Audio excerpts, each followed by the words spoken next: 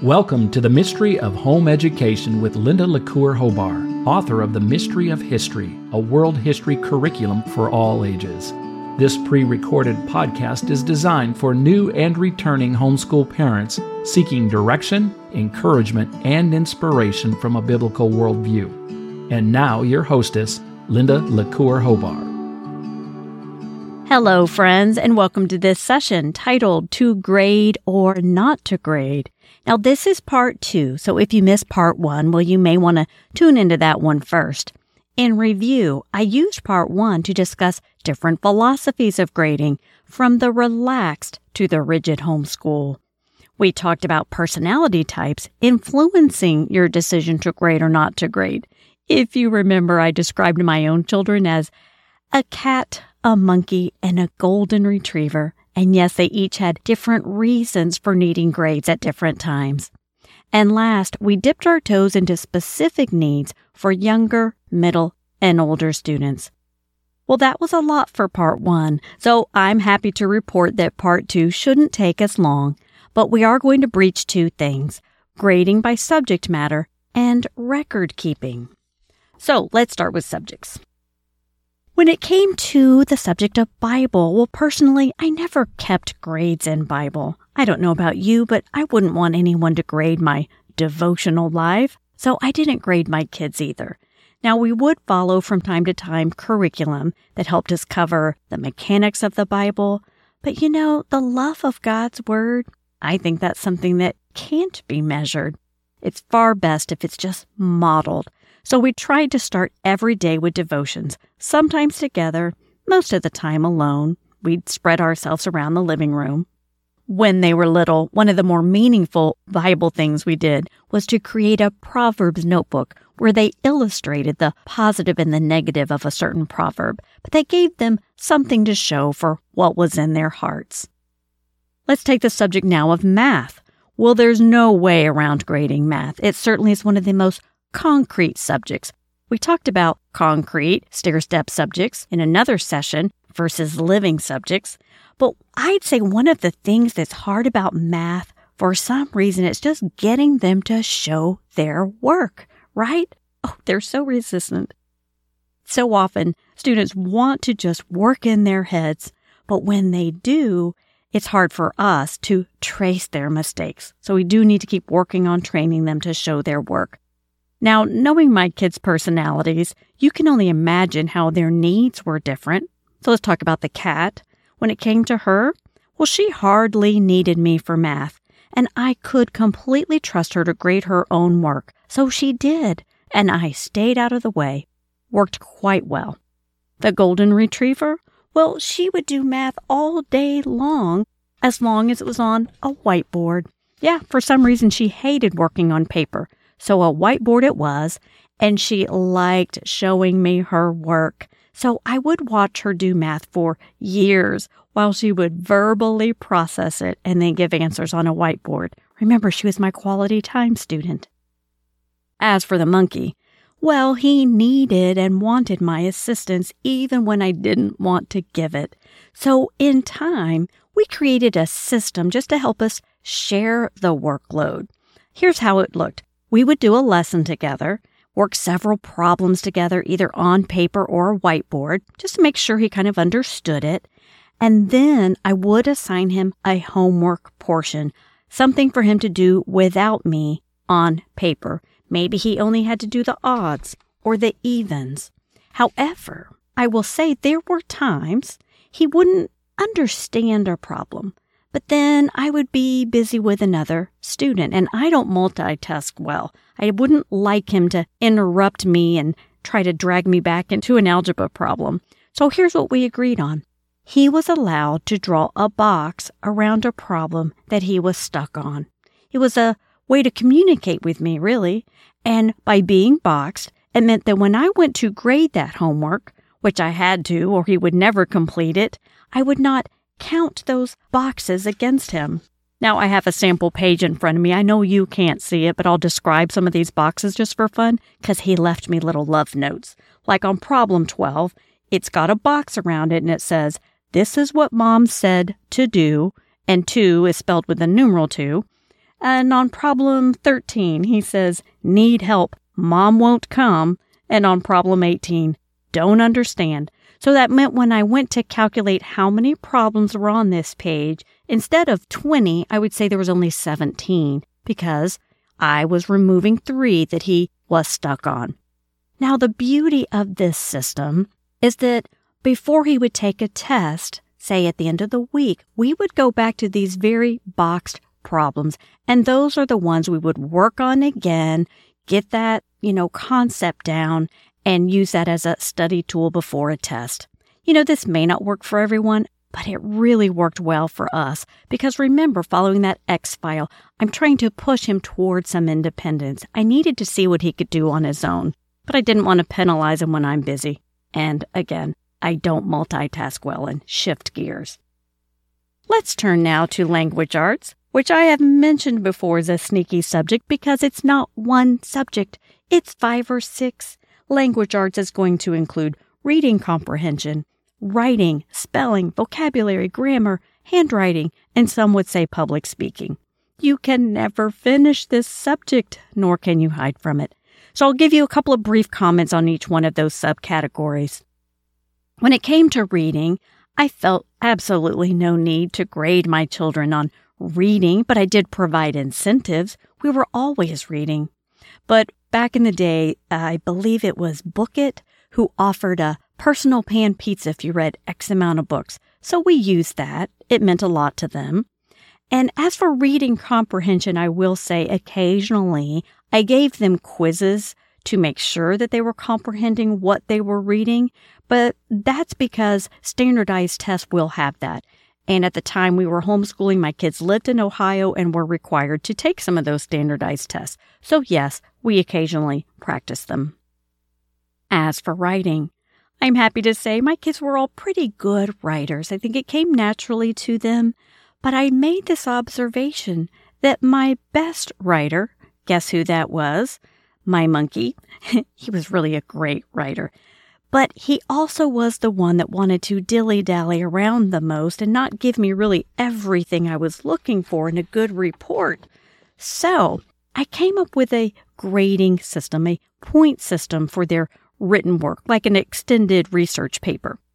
What I would do is on a piece of paper, they could earn points either from 1 to 100 or 1 to 300, but there was points for categories. For example, I could reward the hard worker with points for giving me some note cards, creating an outline, making me a nice cover, turning in a neat report, giving me a bibliography, and turning it in on time, right? So a hardworking student could earn points for all of those things. Now, when it came to content, my hardworking student may or may not have the best, most amazing words, but they could earn a good grade on that research paper. Now, the monkey, who wrote exceptionally well, he could earn so many high points for content, but then he was really being dinged for the things he wouldn't do, like give me a good outline, turn in a bibliography, or give me this whole thing in the time that I wanted it. So I think the balance was there and helped. It was real life training. I will add this to the story. When it came to writing, since I'm talking about my monkey, I do want you to know in college, he was accused as a freshman of plagiarism because he wrote so well. He had to prove to a professor over time that the work he turned in was really his. Let's talk now about spelling. I will confess, because of my own inadequacies, I chose not to grade all the spelling practice pages that we had. My kids were in a program that offered 4 to 5 exercises a week, one per day. I'm certainly not capable of keeping up with that much detail, so I chose instead to grade 1 weekly spelling test just to see how they were doing. Now, on vocabulary, I found a course that required daily checking, and you know what? I didn't mind that one because I liked the course. It was called Wordly Wise. Not sure if you found it yet. It's just a charming little course on vocabulary words and pretty easy to keep up with. The same applied to grammar. I found a program I liked that was easy to grade, and it was called Easy Grammar, literally. So I did keep grades on that. By the way, as I mentioned a couple of these courses by name, please keep in mind that I homeschooled a long time ago in the 80s and 90s, so I'm not necessarily saying that those are the best choices today. There's a lot on the market. Now on handwriting, I have a word of caution. Don't neglect it. With the overuse of texting and keyboards, we are losing the skill of cursive, at least of reading cursive, not to mention using it. And here's where that can lead us into trouble. I would hate that our students one day would be illiterate when it came to reading the documents of our founding fathers. They're all in cursive. So please don't let that happen. Be sure your kids can read some cursive.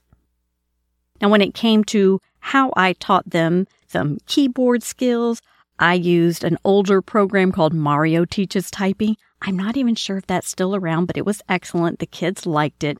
And then when it came to actual handwriting with pen and hand, I would give them a score of 1 to 4 based on how they performed. So if their work looked just like the little book that I had, and it was perfect, I'd give them a 4. That was an A. If it was their best, they got a 3, which would translate to a B. If they really were not trying, and you know when they're not, they would get only a 2. We'll call that a C. And if it was just their worst, they got a 1. That was a D. If the work was incomplete, they just got a 0. Now back to our subjects. Let's talk next about science. Oh, science. At least in those younger and middle school years, that's a living subject. So I hope it's one you're trying to streamline and teach everybody just about together. It's experiential, and you can do that. And so since it was easy in our house, very few, if any, grades were ever kept in science, not until maybe middle school or up.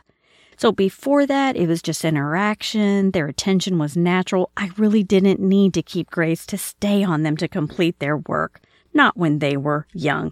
They loved science. In fact, that monkey I keep talking about grew up to double major in biology and chemistry. He is presently a chemist. And when I did keep grades on him when he got older, I think 8th or 9th grade, it was very straightforward. I recorded just a few fractional grades based on a worksheet and a test. And if I wasn't tracking the grades, my kids were in co-ops where there was experiments and more equipment and all that stuff, and their teacher would track a grade. As for history, well, much like science, serious grades in history, that was left until middle school just to prep them for high school. Before that, grades were kept pretty simple and very straightforward. I was literally writing quizzes, and I would give them to my kids as guinea pigs for the mystery of history. Most of our quizzes were in the format of games, just to teach retention and reinforce the facts. But I will say, if you have a student, maybe middle school and up, who you think needs some grades because they need a little incentive, you could go back to a point system, similar to that research paper system I described. You could give them points for turning in certain parts of homework and then average that with some quizzes. As mentioned before, I like point systems that will reward hard work for students who just may or may not test well, but then penalize the lazy students who just aren't willing to turn in work. It averages out. Let's talk now about foreign languages. If truth be told, I utterly failed in one language program that we tried one year, and then I scored like a 10 on the other one. So there is something to be said about curriculum choices. But the one that I bombed on, it had to do with my time restraints. There was this one year my plate was so full, but I also sensed my kids needed a Spanish course. So I just bought a set of cassette tapes. I know I'm dating myself now, but that's what we had back then. I bought them these cassette tapes, and I figured they could listen without me and take some little quizzes. Well, every time I went to grade them, it was like D, F, D, F. They were crashing and failing. Things completely fell apart. And now I have these cassette tapes, I believe, still rotting in my garage. Remember, again, I homeschooled a long time ago. So yes, I learned a lesson on my inability to be with them for every course and how that sometimes mattered. But the course that worked for us So a year later, I decided I wanted to up the ante, and I went with a Latin course. The one I chose is titled The Latin Road to English Grammar. Not sure if you know that one. It's by Barbara Beers. It's a great course, I think. It's hard, though. It's hard because I didn't know Latin. I was learning it along with my students. And I'm telling you, it was such a challenging course that it forced us to really take it serious, to work like a team of Spartans together. We wouldn't touch this subject until we had had lunch. Then we'd clear the kitchen table of all the debris and stray stuff. I personally was forbidden to pick up the phone. And then we worked. We worked very hard. And I will say it was rather successful. It was very rewarding. And I hope in the end it helped my children on their ACT tests. And as for grading Latin, well, I just kept grades on some of the exercises and obviously on some tests. Let's talk now about electives. Oh, for the love of learning, I hope you are filling your lives with electives where grades really don't matter. No, what I hope is that you're rotating electives for experience and for exposure. We might also call these our extracurricular activities. And honestly, you might find a career interest for one of your students through an elective. We did this with Ashley, my youngest. She learned after taking some nutrition courses as an elective that she wanted to grow up and be a dietitian, which she is today. But I will say once in a while you might need grades for some electives, but here's what I would do. If you have maybe an apathetic student or a dawdler who doesn't care that much about this elective, but you need it to somewhat matter to them, perhaps you just offer a pass-fail. You know, if you do this, this, and this, you pass, and if you don't, you fail. Keep it simple. Now, if you have a real feeling student, like my golden retriever, perhaps you just experience and you really don't need a grade. But let's say you have a thinking, doing student, your little Martha, my cat. Maybe that student really wants their work measured. Remember, that means something to them. In that case, I might create what I call an if-then rubric or an if-then contract. Let me describe that. You could arrange with a student an agreement that says, like, if you would do, I don't know, maybe these 3 things. Let's use a health course as an example. Maybe if you'll read this book, fill in a worksheet, and give a presentation, if you'll do those 3 things, you will earn a C. But if you will add to those 3 things 2 more things, like build a menu, plan a meal, then you'll earn a B. Or if you want to really go all out and do 7 things, or in addition to those 3 here and 2 there, what if you would add a research paper and go to the grocery store for an assignment? Well, then you could earn an A. And then just sign that agreement and date it. By signing and dating it, you really reduce the objectivity of the matter later, and you've rewarded your hard worker. I will say these if-then contracts, be as specific as you want with them, and it may also be helpful for a student who suffers from test anxiety. Skip the test and create a work contract. All right, friends, I have one last subtopic to cover. That would be grade records. Now, remember when I said that grades have to go somewhere or they're useless? Like the time that my little monkey, Kyle, earned an F because that day he decided he was Christopher Exotica. Well, let's talk about where those grades go. I personally had a sheet of paper. It's just like a grid. It's a whole row of boxes. And in those boxes, I jotted down the fractional grades that I chose to keep. All to say, I needed a place to store the good, the bad, and the ugly grades so that I could average them. Again, it gave me leverage, especially when I'm using a grade to shape their work ethic. Now, something that may or may not be obvious, because I know you're not seeing the sample that I'm looking at, is that let's say you have a whole box full of these fractional grades. Well, here's some good news. At any given time, you can average your students' grade to see what they have. Maybe you're in the middle of the year and they want to know, Mom, what do I have in Latin?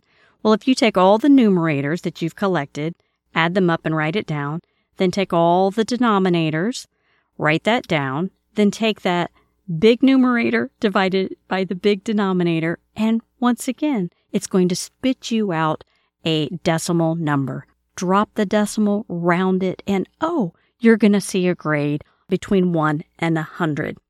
And now let's talk about what those grades mean, which all has to do with grading scales. So, next topic, grading scales.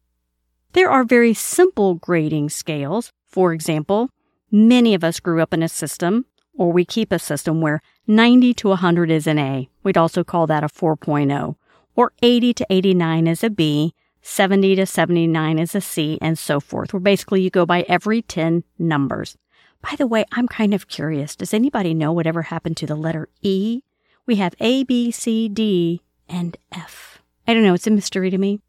But anyway, we also call this a 4.0 system. So if a student says they earned a 4.0, it's a perfect score. But I will say some of you may want to consider keeping a much more elaborate grading scale, particularly if your student is college-bound, where they may be competing against peers in your community for various scholarships and such. And in that case, it's not that you just keep an A, B, C, or D. You would keep an A+, an A, an A-, or a B+, B, B-, and so on. And in that case, your decimals are going to sometimes have a 0.3, sometimes a 0.7, and those are going to be your various cutoffs. If you'd like to see that, it's pretty easy to Google grading scales, and you'll find them. They're out there. Last, I just want to talk, when it comes to grade records, about report cards. Now, I've described my personality, and I think you'd agree. I wasn't real excited about keeping report cards for my kids because it's just work. But I knew my children, and I knew that 2 out of the 3 especially would be very curious to see a report card, to have one, to store one. So I stepped up and I did my best. I tried to issue report cards every quarter. In reality, they probably got report cards twice a year, maybe one for each semester. And when did I grade? Only during school hours, because otherwise I just ran out of steam. So when they were working, I was working. But I do have a little report card in my hand I wish you could see. I'll describe it. We put just a little graphic on the front. We put the year. We put the name of our homeschool, which I hope you name your homeschool. Makes it more personal.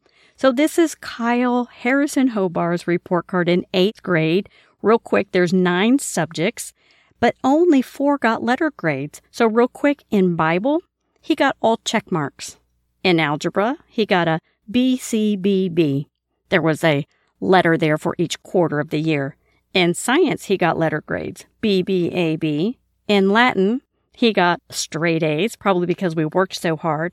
But in spelling, all check marks. Writing, all check marks. Reading, all check marks. History, all check marks. Guitar, all check marks. That was an elective. And then in health, I gave him straight A's, which kind of surprises me. I would expect me to have just given him check marks, but for some reason, he got a letter grade. The point being, you can see, even in 8th grade, I was only choosing 4 subjects to offer a letter grade, because that's really all that was necessary. Now, after all my chattering here, I hope you are convinced that grades, they can be effective. Maybe with the young ones to help you discover problems. Maybe with a middle student to help them with a work ethic. And maybe with the older student to provide guidance for their future. Now, I know that grades are not a perfect tool. I don't think they're designed to be. But a tool is a tool. And then here's some very good news to close on. At the end of the day, it's your decision to grade or not to grade. Because every family is unique. You know your students. You know yourself. But I do hope these tips and truths have been helpful.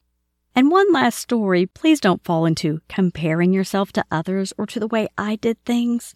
You know, not terribly long ago, I found myself in a situation one day where I was comparing myself to someone.